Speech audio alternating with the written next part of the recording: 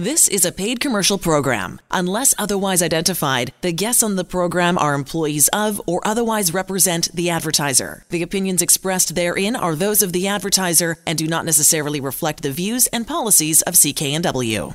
And we are back at it for another kick at the can at 7 minutes after 4. Liam Moody, of course, in the chair this afternoon, taking all your calls, answering all your questions. Yep, the lines are open, 604-280-9898 or star 9898 on your cell. Bring them on. We'll love to talk to you over the next hour and figure out what is going on with your employment situation, whether you're an employee, an employer, you're unemployed, just got a severance offer, thinking it might be coming down the pike, or a simple question about your job. It's where you spend about 1,800 hours a year. So it's pretty important. Pretty big chunk of your week. So it's good to have that discussion. If you ever want to know, by the way, what your severance should be, we'll talk about this more in depth over the next hour, but you can always go to at your leisure, severancepaycalculator.com. Takes about 30 seconds to use, plug in a couple bits of information, and you'll have an accurate dollar amount of what you should be owed when it comes to your severance. Leah, we always start off with the week that was, some situations that is that are happening on your end. What's going on, my friend? Well, lots have been going on. It's just been a beautiful week, weather-wise. Yep. Sun is shining. It's been awesome to get outside and enjoy some of that beautiful fall weather. And, this week, 'tis the season of cannabis legislation, which is, something that has had a lot of people chatting, especially in employment law context. And we will chat about that throughout this show as well. But, first and foremost, we're here for you, the listener. And if this is your first time listening in, this is, as John said, the Employment Hour. We are here to chat about your employment rights, your rights in the workplace, any kind of situation that you're dealing with in the workplace that you want a quick opinion on, want to run it by us, please give us a call. We're here for you first and foremost. But we do always start the week with the week that was, which is basically just to provide almost an example of the kinds of questions that I get on a daily basis. And, it's used as an opportunity to kind of show what sort of things might be an issue, what sort of things you might want to call an employment lawyer for, and just to kind of get the ball rolling. So the first one I think was important to chat about because of the season that we're in. So we have... we're approaching the winter time, and a lot of businesses, for one reason or another, start to slow down. A lot of companies are approaching their fiscal year end, and so they're taking another look at the books, figuring out what's affordable, and that employer is going to start to make a lot of changes. And this woman called me last week. She's a receptionist in an office, and she was being paid $35 an hour. And her boss said to her, times are tough, and we're going to have to reduce your wage to $25 an hour. And that's obviously a $10 an hour difference. And at her wage, that's a third of her wage. Yeah. She, in hearing her employer say, we're going through difficult times, she had obviously been working there for a while, recognized that they were going through difficult times. And so actually wasn't even calling me to see if that was allowed. She was calling me to ask if she could supplement her work with part-time work in order to make up for that wage loss. And I was like, well, yeah, you can, but also he can't do that in the first place. And she said, basically, even when times are tough, even when there's a downturn in the economy, even when it's seasonal, even when I can see that we're on hard times, and it's true, unless there's a contract in place that allows them to do such a thing to such an extent, your employer, regardless of the reason, even if it's the best reason that you can think of, can't just reduce your wage. They can't do that.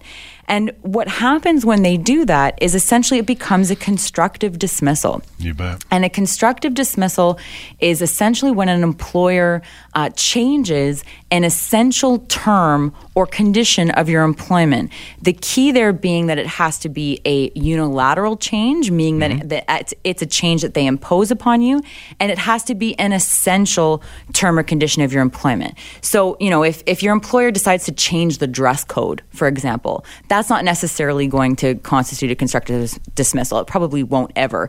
But if your employer wants to change your hourly rate to that extent, if they want to all of a sudden remove your bonus, if they want to relocate you, or change your duties or demote you, that can be a constructive dismissal. which means you've been fired. You've technically been terminated from your job, and you're now being offered a new job on these new terms or conditions. So what do? You've got two options when you're in this situation. You can either accept the change, in which case you won't be able to act on that later. So in this woman's case, she can say, okay, you know what? I've been with the company for however long, and I'm okay accepting $25 an hour, and that's what I'm prepared to do. Okay.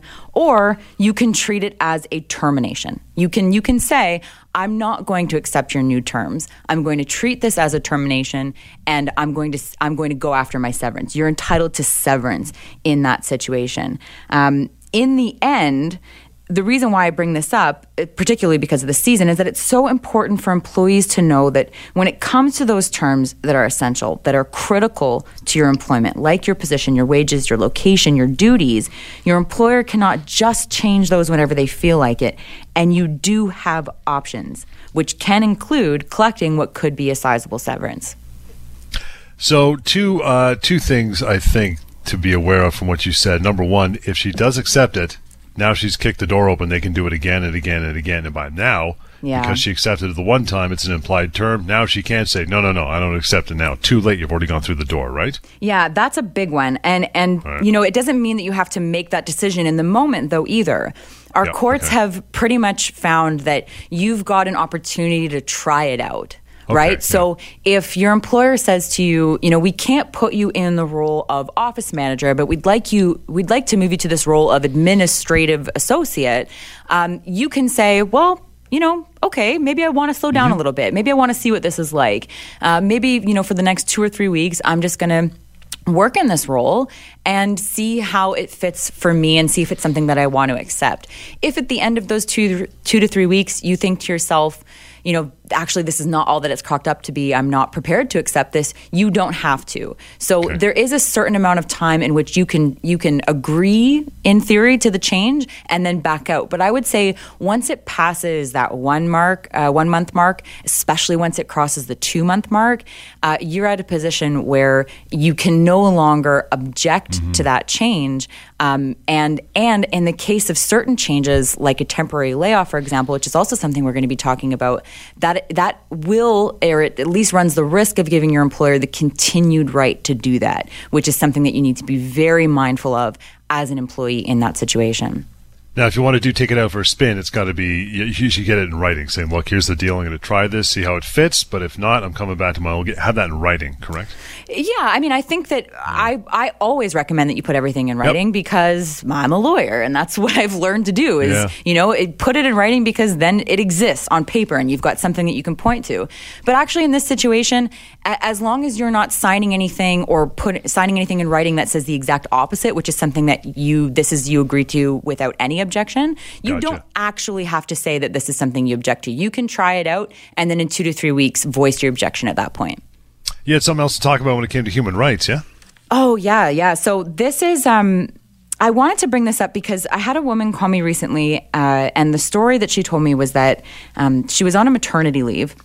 And while she was on that leave, she was passed over for a promotion that she would have otherwise received and had felt that she was in line for and was explicitly told that she was in line for. And when she came back from her leave, the company didn't have her old position open for her and offered to put her into another role that was a bit of a demotion. Continued her pay, but the role was a demotion. And this is definitely something that I can help with because ultimately it's a constructive dismissal to demote somebody. So we're going after her severance.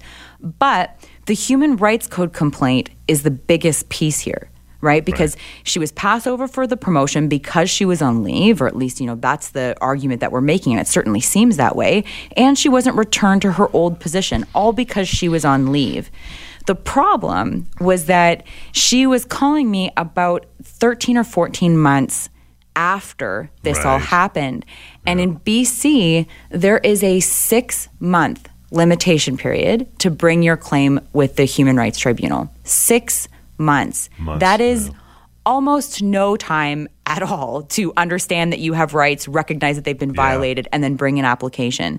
So that was something that I just really wanted to get across today, that, if you feel like there's discrimination in the workplace on any of the enumerated grounds, your sex, your gender, if you are on any kind of leave, disability, Sure. anything like that, that is something that you want to act on sooner rather than later, because once those 6 months pass, you are out of luck and there's nothing that can be done from that perspective. A rockin' start, and we'll take a short break. Lines are wide open, ready for your questions, your opinions. Bring them on. Leah is here for the remainder of the hour to talk to you here on the Employment Hour, 604-280-9898 or star 9898 on cell. We're going right to cannabis in the workplace after we take that short break right here, Employment Hour on CKNW. It sure is, and we are right back at it here. The number to call you probably know by now, 604-280-9898 or star 9898 on your cell. You ever want to get a hold of Leo or the rest of the team at the firm? A couple of different ways you can do that. Email is help@employmenthour.com. There's also VancouverEmploymentLawyers.ca. That is also a wonderful resource. We'll talk about the severance pay calculator here throughout the show. That's a place you want to go if you find out how much severance you are actually owed. But something that has been all over the news and, of course, talk radio across this country this past week is the cannabis legislation, legal cannabis, and everybody. Oh, look at my watch. No, it's almost 4:20. We're close, but close enough for this topic for sure. Cannabis in the workplace. This one's big. I mean, everybody has an opinion on it, whereas a lot of people are saying, you know what, if you already smoke, you're going to smoke. If you don't smoke, probably not going to try, but there you go. It's going to be run of the mill for some people. But this is a big, big topic in the workplace, yeah? It is, yeah. I mean, it's been, and people have been wanting to chat about this for months leading up to October 17th. And it's a really important topic because it causes us to also revisit larger questions of, alcohol and drug policies and, how certain things come into play like disabilities and addiction, and how to make sure that as an employer, you are keeping your workplace safe while also ensuring that you're upholding the values of human rights legislation. So it has been important to revisit all of these important issues, but at the same time, nothing really has changed, right? It feels big, it feels monumental, but in many ways, cannabis is going to be treated in the workplace just like alcohol. There's not going to be a very significant difference in how employers are going to treat that. And I have a lot of people, or at least I've read about it a lot, who think that this is kind of a license to be able to smoke cannabis or use cannabis in the workplace while they're working. And that's just so far from being the case. If you wouldn't have a beer at your desk, you shouldn't be consuming cannabis at your desk. It's basically falls along the exact same lines as alcohol or any other kind of drug. So it's been a big topic and an important one to revisit all of these important issues. But at the end of the day, when you consider it, not a lot has changed. Yeah, I mean, in most offices now, you're not allowed to even vape inside, never mind smoke cannabis. So it seems like a natural answer to the question. So does it matter? Am I allowed to smoke cannabis in the workplace? Does it matter where I work, whether it's indoor or outdoor, or is it up to the specific employer? So, no. I mean, most employers are going to have a policy, and it doesn't even have to be written, against being inebriated or intoxicated in the workplace. And that is going to include cannabis use. So no, an employer cannot show up to work intoxicated, under the influence of any way, whether that be alcohol or cannabis, even though it's now legal. So much to everybody's disappointment, this is not a license to smoke cannabis while you're at work. I read a news article earlier in the week that in Toronto, the Toronto police, the rule they have is you cannot consume cannabis 28 days before a working shift. Yeah. Which, I mean, basically, you're not doing it. Right. 28 days. You can't smoke a month before you show up to work. Can my employer limit my off-duty consumption of cannabis? I know in that case they can with the Toronto police, but out here, I mean, is there any ruling with that? Yeah, so RCMP, they have a similar rule. I believe it's also 28 days, but I actually don't think the VPD has a restriction like that. I don't even know if they've put any period of time on when you can consume cannabis outside of work. But technically speaking, I mean, this is where cannabis obviously differs from alcohol, and this is where it's going to cause an issue in a lot of areas outside of the workplace as well, is how do you test for it? right? And how long are you intoxicated for? How long are you going to be under the influence for and incapacitated from doing your job? That's really kind of where there's all these question marks around cannabis, and where it's going to be very interesting to see how all of this plays out over the next couple of years. So for now, what companies or employers who are doing, who have employees that work in what we call safety critical or safety sensitive positions, where being intoxicated can cause injury or damage to yourself or others, when you're in that role, your employer can say, yeah, you cannot consume cannabis at any time, for a certain period of time up to you coming to work. Because just the chance that you might show up intoxicated or incapacitated in any way from doing a safety critical position is too much of a risk to run. At the end of the day, every employer, every company in Canada, not just BC, has a duty and an imperative to maintain a safe workplace. They have to make sure that the people that they service and the employees that they employ are kept safe. And that includes making sure that people don't show up, not able to perform the duties of their job, particularly when they're in a safety critical or safety sensitive position. So yes, an employer can limit the off-duty consumption of cannabis. Questions, comments about this or any other topic about your employment? Lines are open. We're waiting for your calls. You can call in right now till just before 5 o'clock, 604-280-9898 or star 9898 on your cell. You want to reach Leah when the show is not on. help@employmenthour.com is a good way. I know this you get mired in human rights legislation and questions of this nature, but can I be subjected to random testing in my workplace? How does that work? Yeah, the random testing one is also going to be very similar to alcohol, but it's going to cause a massive issue for employers, right? Because with this idea that THC can be in your bloodstream for up to I think it's 3 days at a minimum, possibly longer, depending on, the strain of cannabis that you've ingested. The ability to test somebody and know whether or not they're intoxicated or inebriated in that moment is very difficult. But if we're just looking at an employer's ability to do or perform random testing, again, it comes down to this idea of being in a safety critical or safety sensitive position. Right. If you are in a position, again, where you being intoxicated can cause significant injury or damage to you or the other people that you work with or the clients that you serve, your employer can test you either when they think that you are intoxicated or just randomly. So that's something that employers, though, I think more than anything want to be very mindful of, because this is just going to explode, I think, with the Human Rights Tribunal and the complaints we're going to see through there. 604-280-9898 is the number to call in this afternoon. Get to Michael. Hey, Michael, good afternoon. How are you? Good afternoon. I'm a small employer, and I'd like to get a little insight, because I did have to cut wages once, or we would have had to shut down. What procedure would the lawyer suggest we do?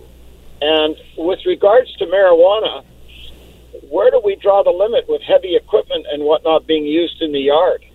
Great questions. Yeah, great questions. And let's start with the contract issue. I don't mean to sound like I don't have sympathy for employers who are in your position. It can be very difficult, and sometimes cutting a wage is the only thing that you can do. So first and foremost, what I would suggest, Michael, is that even if you're a small employer, you want to have contracts in place. Okay, because an employment contract is going to be the rock bed on which you can protect yourself from exposure and liability. A contract can give you the ability to lay somebody off when you need to. A contract can give you the ability to reduce wages if you need to, if the needs of the business require it.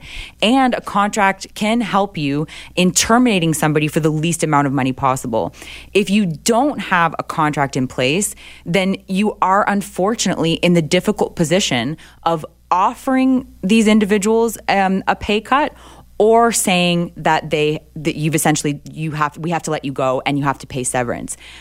For employers who are in that situation, what I often recommend is that you have to provide notice, right? So if you're saying we're going to cut you from $35 an hour to $25 an hour, what I would typically recommend is that you say, we're going to reduce your wage, but it's not happening on Monday. It's going to happen in 4 months from now or 6 months from now. Whatever kind of notice that you might have to give somebody of a termination, I would give working notice of that wage decrease. That's ultimately, I think, if you don't have a contract in place, which I think has got to be your first line of defense, that is what I would likely recommend, knowing what you just told me, is to give working notice of that change. Mike, I'm going to get you to just hold on for a second. We'll finish the second part of your question after we take a short break here. I know Leah wants to get to that point as well. For you to call in, no problem. 604-280-9898 or star 9898 on your cell. Lots more. The Employment Hour is just ahead right here on CKNW. And right back at it as we continue our conversation of cannabis in the workplace. Phone lines open for your questions, comments, 604-280-9898 or star 9898 on your cell. Michael, thanks for hanging on through the break. Appreciate your patience. Second half of your question is, go ahead. Well, I was curious about the operation of heavy equipment. Yep. We handle large steel beams. We handle large timbers. We handle flammables. Mm-hmm. We handle paints and things like this. And I guess I'm trying to make a judgment as to what's their right and what's our right, and then our liability. Yeah. So I guess first and foremost, they don't have a right to use cannabis in the workplace. Okay, Right. Full stop. Beforehand, driving to work, coming to work. How do I know? Well, I mean, that is the very difficult question that's going to get sorted out over the coming months and years. Is where can employers draw that line? But given what you've described, Michael, the use of heavy equipment, the use of flammables, things that are obviously dangerous, that is something that would likely mean that your employees do fall into safety critical or safety sensitive positions. And so, that's something that you have to consider first and foremost in the context of your obligation to ensure a safe workplace. So, the standard, the thing that I keep reading is that THC can be in a bloodstream for 3 days, right? And so I think that, a lot of employers who are dealing with employees who are in safety critical positions are putting in place policies that say that you cannot use cannabis products for at least 3 days before a shift. So that would be in my employment contract with my employees. Yeah. Or, I mean, what might be even easier than trying to pinpoint, the amount of time that you need to have something before is that you have a drug and alcohol policy in place. And that drug and alcohol policy, requires every employee to commit to showing up to work in a state of fitness to do their job. And if they don't, then they can be sent home. So having an up-to-date alcohol and drug policy, I think is pretty critical for you here, because you want to make sure that your employees know that it's their obligation ultimately to assess their level of fitness, and that they are not permitted to work under any circumstance if they are inebriated. And you also want to let managers or supervisors know, and you should know as the owner of the company, that it's also your job and your obligation to observe these people. And if you see signs of intoxication or incapacitation, then that's a situation where you want to take the person aside in a private room. You want to speak to them about it. And if you believe at the end of the conversation that they are in fact incapacitated, you want to send them home. Boy, that's a lot of judgment for somebody that's never had to deal with this before. Yeah, and honestly, Michael, I feel for you. I feel for a lot of employers right now. But I mean, you have to ask yourself, at the end of the day, this is not necessarily a new issue. If you saw somebody coming into the workplace who reeked of alcohol, right, working on your heavy equipment, what would you do in that case? That seemed to be different. Alcohol didn't stick around, but I picked up a hitchhiker once, and my car reeked. And the next day I was at the border, and the guy said, "Were you smoking dope?" I said, "No, I picked up a hitchhiker a day ago, and my car still smells." Yeah, well, I mean, and that's why, use all your senses, right? And that's why I encourage people to, not just, send somebody home as soon as you get a whiff of cannabis. You want to take them into a room privately and separately and speak to them, and if their eyes are glassy, if their eyes are red, if they're slurring their speech, if they don't seem to focus, then, I think that you have to just exercise your common sense. And it certainly sounds like, Michael, like you've got the common sense in order to do that. But, if any other issues arise, I really do encourage you to give me a call. Give me a call if I'm happy to work through this with you in the specific context of your workplace and your employees, because I think that this is one of those situations where a lot of people are being put in positions where they're having to make judgment calls for the first time, employers and employees, and you want to make sure that you are on the right side of the law here while upholding all of the obligations that you have in the workplace. Mike, appreciate your call. That number to carry on, get more information, have a chat with Leah and the crew, 604-283-3123. I just think as you were telling him that information he was talking about, and he hit the nail on the head saying, man, that's a lot of stuff I got to know as an employer who just did schedules and paid people. Yeah. And you got to feel for the guy. I mean, especially in the heavy equipment business, God forbid one of his employees has smoked a personal a couple hours before work and he drops something off a crane, hurts or even kills somebody. I mean, where's the liability? What happens if it's CBD and this guy's, he's using medical marijuana and it's, it's a human rights thing. Oh, it's going to be mired in, I don't know. It could be a day from now or 2 years plus a day from now, but it's going to be a big topic, I think, moving forward. Yeah, there are a lot of landmines out there for this one. And, I do want to say that so much of this show focuses on the employee. And, I always focus on the employee because I think that most people who are going to be listening are more likely to be employees than employers. But, right. 25, maybe 30% of my practice is employer side, right?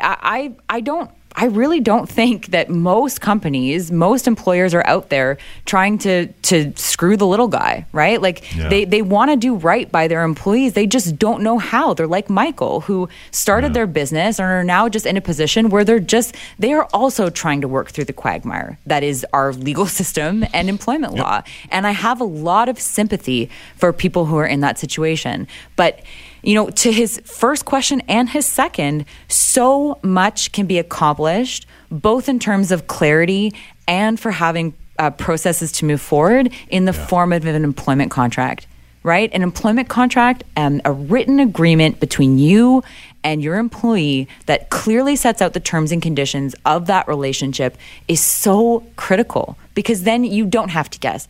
Everybody's playing by the same set of rules that everybody's agreed to in advance, and it can really limit liability and exposure for the company, and it can also, confer a lot of benefits to the employee as well, who now knows what their entitlements are, knows the things that they can ask for, and knows the consequences of certain actions. Really important comment there. And as an aside, if you're an employer or and you're looking at doing this, getting employee contracts together, this is nothing you want to try to get a Google template for or just get something downloaded off the web. You have to call you have to do this through legal means and get it drafted properly. It's got to be in certain vernacular. There has to be certain language written out here. So make sure if you're going to do this, which as you said is an extremely important step in being an employer, get it done correctly. Again, help@employmenthour.com or get a hold of Leah and the crew, 604-283-3123. Still got time, though. Comments, questions about maybe not only cannabis in the workplace, but your workplace and your job in general, 604-280-9898 or star 9898 and sell. Now, we're getting close to Halloween. Halloween is 10 days away. Then we move on to Christmas. Then the good times roll with the holiday party. What do you think is going to happen as far as can I smoke cannabis or a holiday party? Because sometimes, depending on how generous your boss is, those can get a little crazy. Yes, I know. You can imagine some bosses are going to have like cannabis bars, right? At which you can, and it's possible, right? Because that could very well happen at some very cool companies. I don't know, but technically, you can, right? It's exactly. I would really kind of look at cannabis at a holiday party, as long as there's no policy that's strictly against it, in the same way that you would alcohol or in the same way that you would smoking, right? You don't have the right to smoke cannabis inside. You you still have to be however far you have to be outside and not in front of an entrance in order to do so. And that is your legal right to use it recreationally outside of the context of the workplace. Your work may have policies that extend to social events and govern alcohol and drug use at a social event. And obviously, if they do, you want to follow that. But if they don't, you can treat it very much like you would alcohol. And in that sense, I think that just because you can doesn't mean that you should. It doesn't necessarily mean that it's wise to. It's the same kind of thing with people who overuse alcohol at a holiday party, right? If your employer finds cannabis distasteful, or if you consume too much, that might have the same kind of effects from a reputational perspective that drinking too much would at a holiday party. So I say that cautiously, that yes, from a legal perspective, you may very well be able to smoke cannabis at a holiday party, but proceed with caution. Don't be that guy. Don't be that guy. Yeah. Don't be that guy. Scott, I see you waiting in the wings to get your call in the air. We will get to you. First of all, I want to take a quick break and be back with lots more of the Employment Hour. 604-280-9898 or star 9898 on cell right here on CKNW. Phone lines are right there, 604-280-9898 or star 9898 on your cell. We'll, as promised, get to Scott. Hey, Scott, good afternoon. Good afternoon. Got How are a you? question for you. Sure. Now, medicinal marijuana is a bit of a wonder drug for a lot of people, like for pain management and a lot of different issues. But in the workplace, how the hell do you know if they say they have their medicinal marijuana card? How would you ever know, or even for the police with the driver, how would they ever know whether somebody is using medicinal marijuana or whether they are using recreational marijuana and are stoned? Like, how would you ever discern between the two? I just see like this huge gray area, and I see no way to resolve it. Yeah, I think that for police officers pulling people over, that's definitely one thing, and I'm not even going to pretend that I know the answer to that, or what's going to be, how that's going to work out over the next couple of months and years. But for the workplace, medicinal marijuana is going to be considered just like any other prescription drug that may incapacitate you.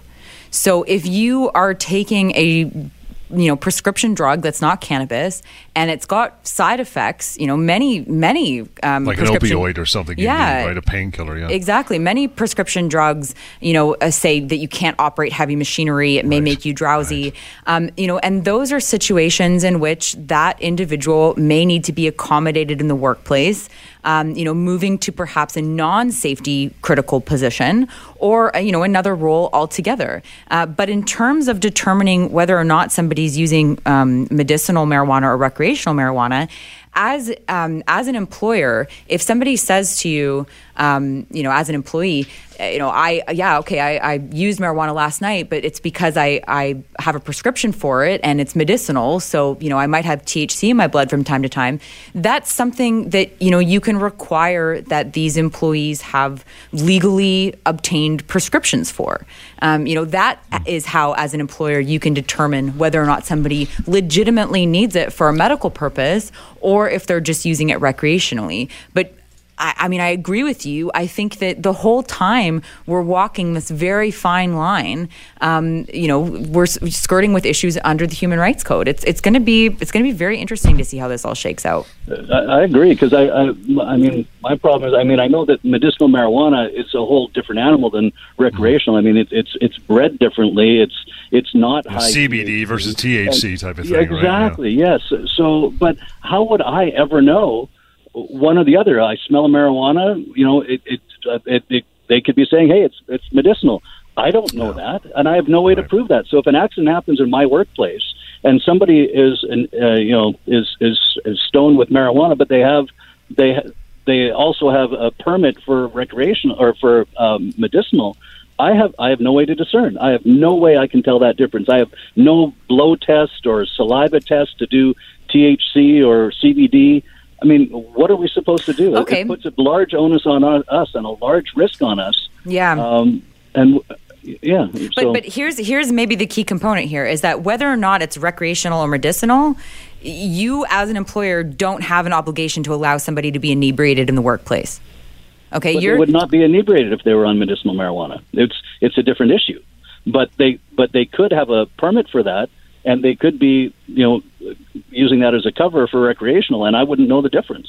A lot of people function absolutely well. You can't tell that they're that they're stoned or not when they could be quite stoned. I think it goes back to the employment contract again, right? Yeah, I mean, it definitely can. You want to have a really robust alcohol and drug policy that deals with that. But, you also have a lot of functional alcoholics in the workplace. And that's something that employers and companies have been dealing with for a long time, too. Ultimately, as an employer, you can really just use your best judgment. And if somebody's, showing up late and they're disheveled and they're not doing their job, then that is obviously going to come to an employer's attention. If somebody is, using medicinal marijuana or even using recreational marijuana, and it's mostly CBD, and they aren't incapacitated, then it may never be on an employer's radar. Exactly. And that would be fine. Exactly. Maybe at the end of the day, it's no harm, no foul. But I agree with you, Scott. I mean, this is almost one of those ones where, I'm tentative to talk about on the air and live because it is such a live issue and there's so much that we don't know and still have yet to work out. And part of the reason why I decided to chat about it today is to help people, start to think about these issues, to remind employers that your first and foremost obligation is to keep the workplace safe. That is your first and foremost obligation, and to have policies in place that deal with that. But then also to just kind of start thinking about the other issues, that this is something that you can legally use now, that you want to consider whether or not your employees are in safety critical positions and whether or not they're taking it as a result of a disability. This is definitely something where I think that employment lawyers are going to see a big uptick in work. Yeah. I agree. Thank you very much. You're welcome, Scott. Thank you, Scott. Appreciate it. It's funny. The two things I think what it really boils down to at this point, the whole issue being brand new is number one, as you mentioned, both these things, the employment contract being robust from the outset, and number two, everybody has these questions. We're all asking them here this afternoon. And you've said 3 times, look back at alcohol, people. Look back at alcohol, because this is not new. Since Prohibition wrapped up, this has been in the workplace, and people, as you said, have had companies grow for decades and decades, and they've had to deal with it, and they're getting through it, and they're working today. A business is booming. So just look back at alcohol, because it's going to be under the same sort of umbrella, right? Yeah, it feels scarier, right? And it feels more unsure because we've never dealt with it before, right? And because exactly what Scott said, the method of testing for it and the method of ascertaining whether or not it's recreational or medicinal, is ultimately, there's a lot of potential issues with it, right? It's rife with issue. But that's, if you just consider what I would recommend that a lot of employers do is, if you're dealing with an employee and you have a question about cannabis use, just analogize that to alcohol. Right? Yeah. So if somebody shows up at work drunk, if somebody shows up at work smelling like vodka, if you think somebody drove to work under the influence of alcohol, what would you do? And cannabis should be absolutely no different. A lot of people think that there's going to be this difference because cannabis can be used medicinally and alcohol is not obviously used medicinally, although a lot of people would disagree with me. But, alcohol is not prescribed by a doctor, right? Yeah. And that there is the big difference. But with alcohol, you also have human rights issues because you have a lot of addiction issues with alcohol. And addiction is a disability, according to the Human Rights Tribunal. And that's also something that you have to be live to. So, I mean, I do really have a lot of sympathy for employers in this situation because, it's going to be very difficult to sort out. But again, and I hate to sound like a broken record, but it's really because the employment contract is a salvo to so many of these issues. Having these things in writing, being clear on what the expectations are and what the policies are and what the procedures are is so, so critical. And yes, it's an upfront cost, but it can save you so much in money and in stress, and in sleepless nights and in years off of your life, just to have all of these things in writing that everybody's agreed to, and you can point to and say, this is how we're doing it. An employment contract can provide a roadmap for how these kinds of situations are going to be dealt with by you as an employer. And that's invaluable, I think.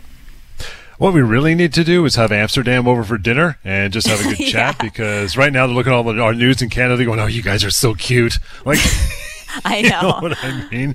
Like, honestly, we got about a little under 2 minutes left. I'm going to throw an email at you quickly. I know we can get it in and answered for Taylor. Wrote in at help@employmenthour.com. Says, I was fired even though I got an amazing performance review last year, and they kept other guys on my team that were terrible. Is this a wrongful dismissal? Good question. And no, as much as it might feel wrongful, that is not a wrongful dismissal. So wrongful dismissal commonly refers to not getting the severance that you're entitled to. Okay. A wrongful dismissal very rarely has to do with the reason that you're terminated. It only correlates with the reason that you're terminated if you're terminated for a discriminatory reason. So if Taylor, just asked for, parental leave and then he's fired, then the reason for his termination can constitute a wrongful dismissal. But you can be the best performer in your company and you can be fired. You can be the worst employee in your company and you can be promoted. It might not make a lot of business sense and it might feel fundamentally unfair, but there's nothing illegal about it. Taylor, hope that answered your question. Any more follow-up for that, you can call Leah, get a hold of her and her crew, 604-283-3123. Again, it is help@employmenthour.com or vancouveremploymentlawyers.ca is the website. And, of course, always, anytime, every time, severancepaycalculator.com. Find out what you are really owed. Till next time, next weekend, this has been the Employment Hour right here on CKNW. The proceeding was a paid commercial program. Unless otherwise identified, the guests on the program are employees of or otherwise represent the advertiser. The opinions expressed therein are those of the advertiser and do not necessarily reflect the views and policies of CKNW.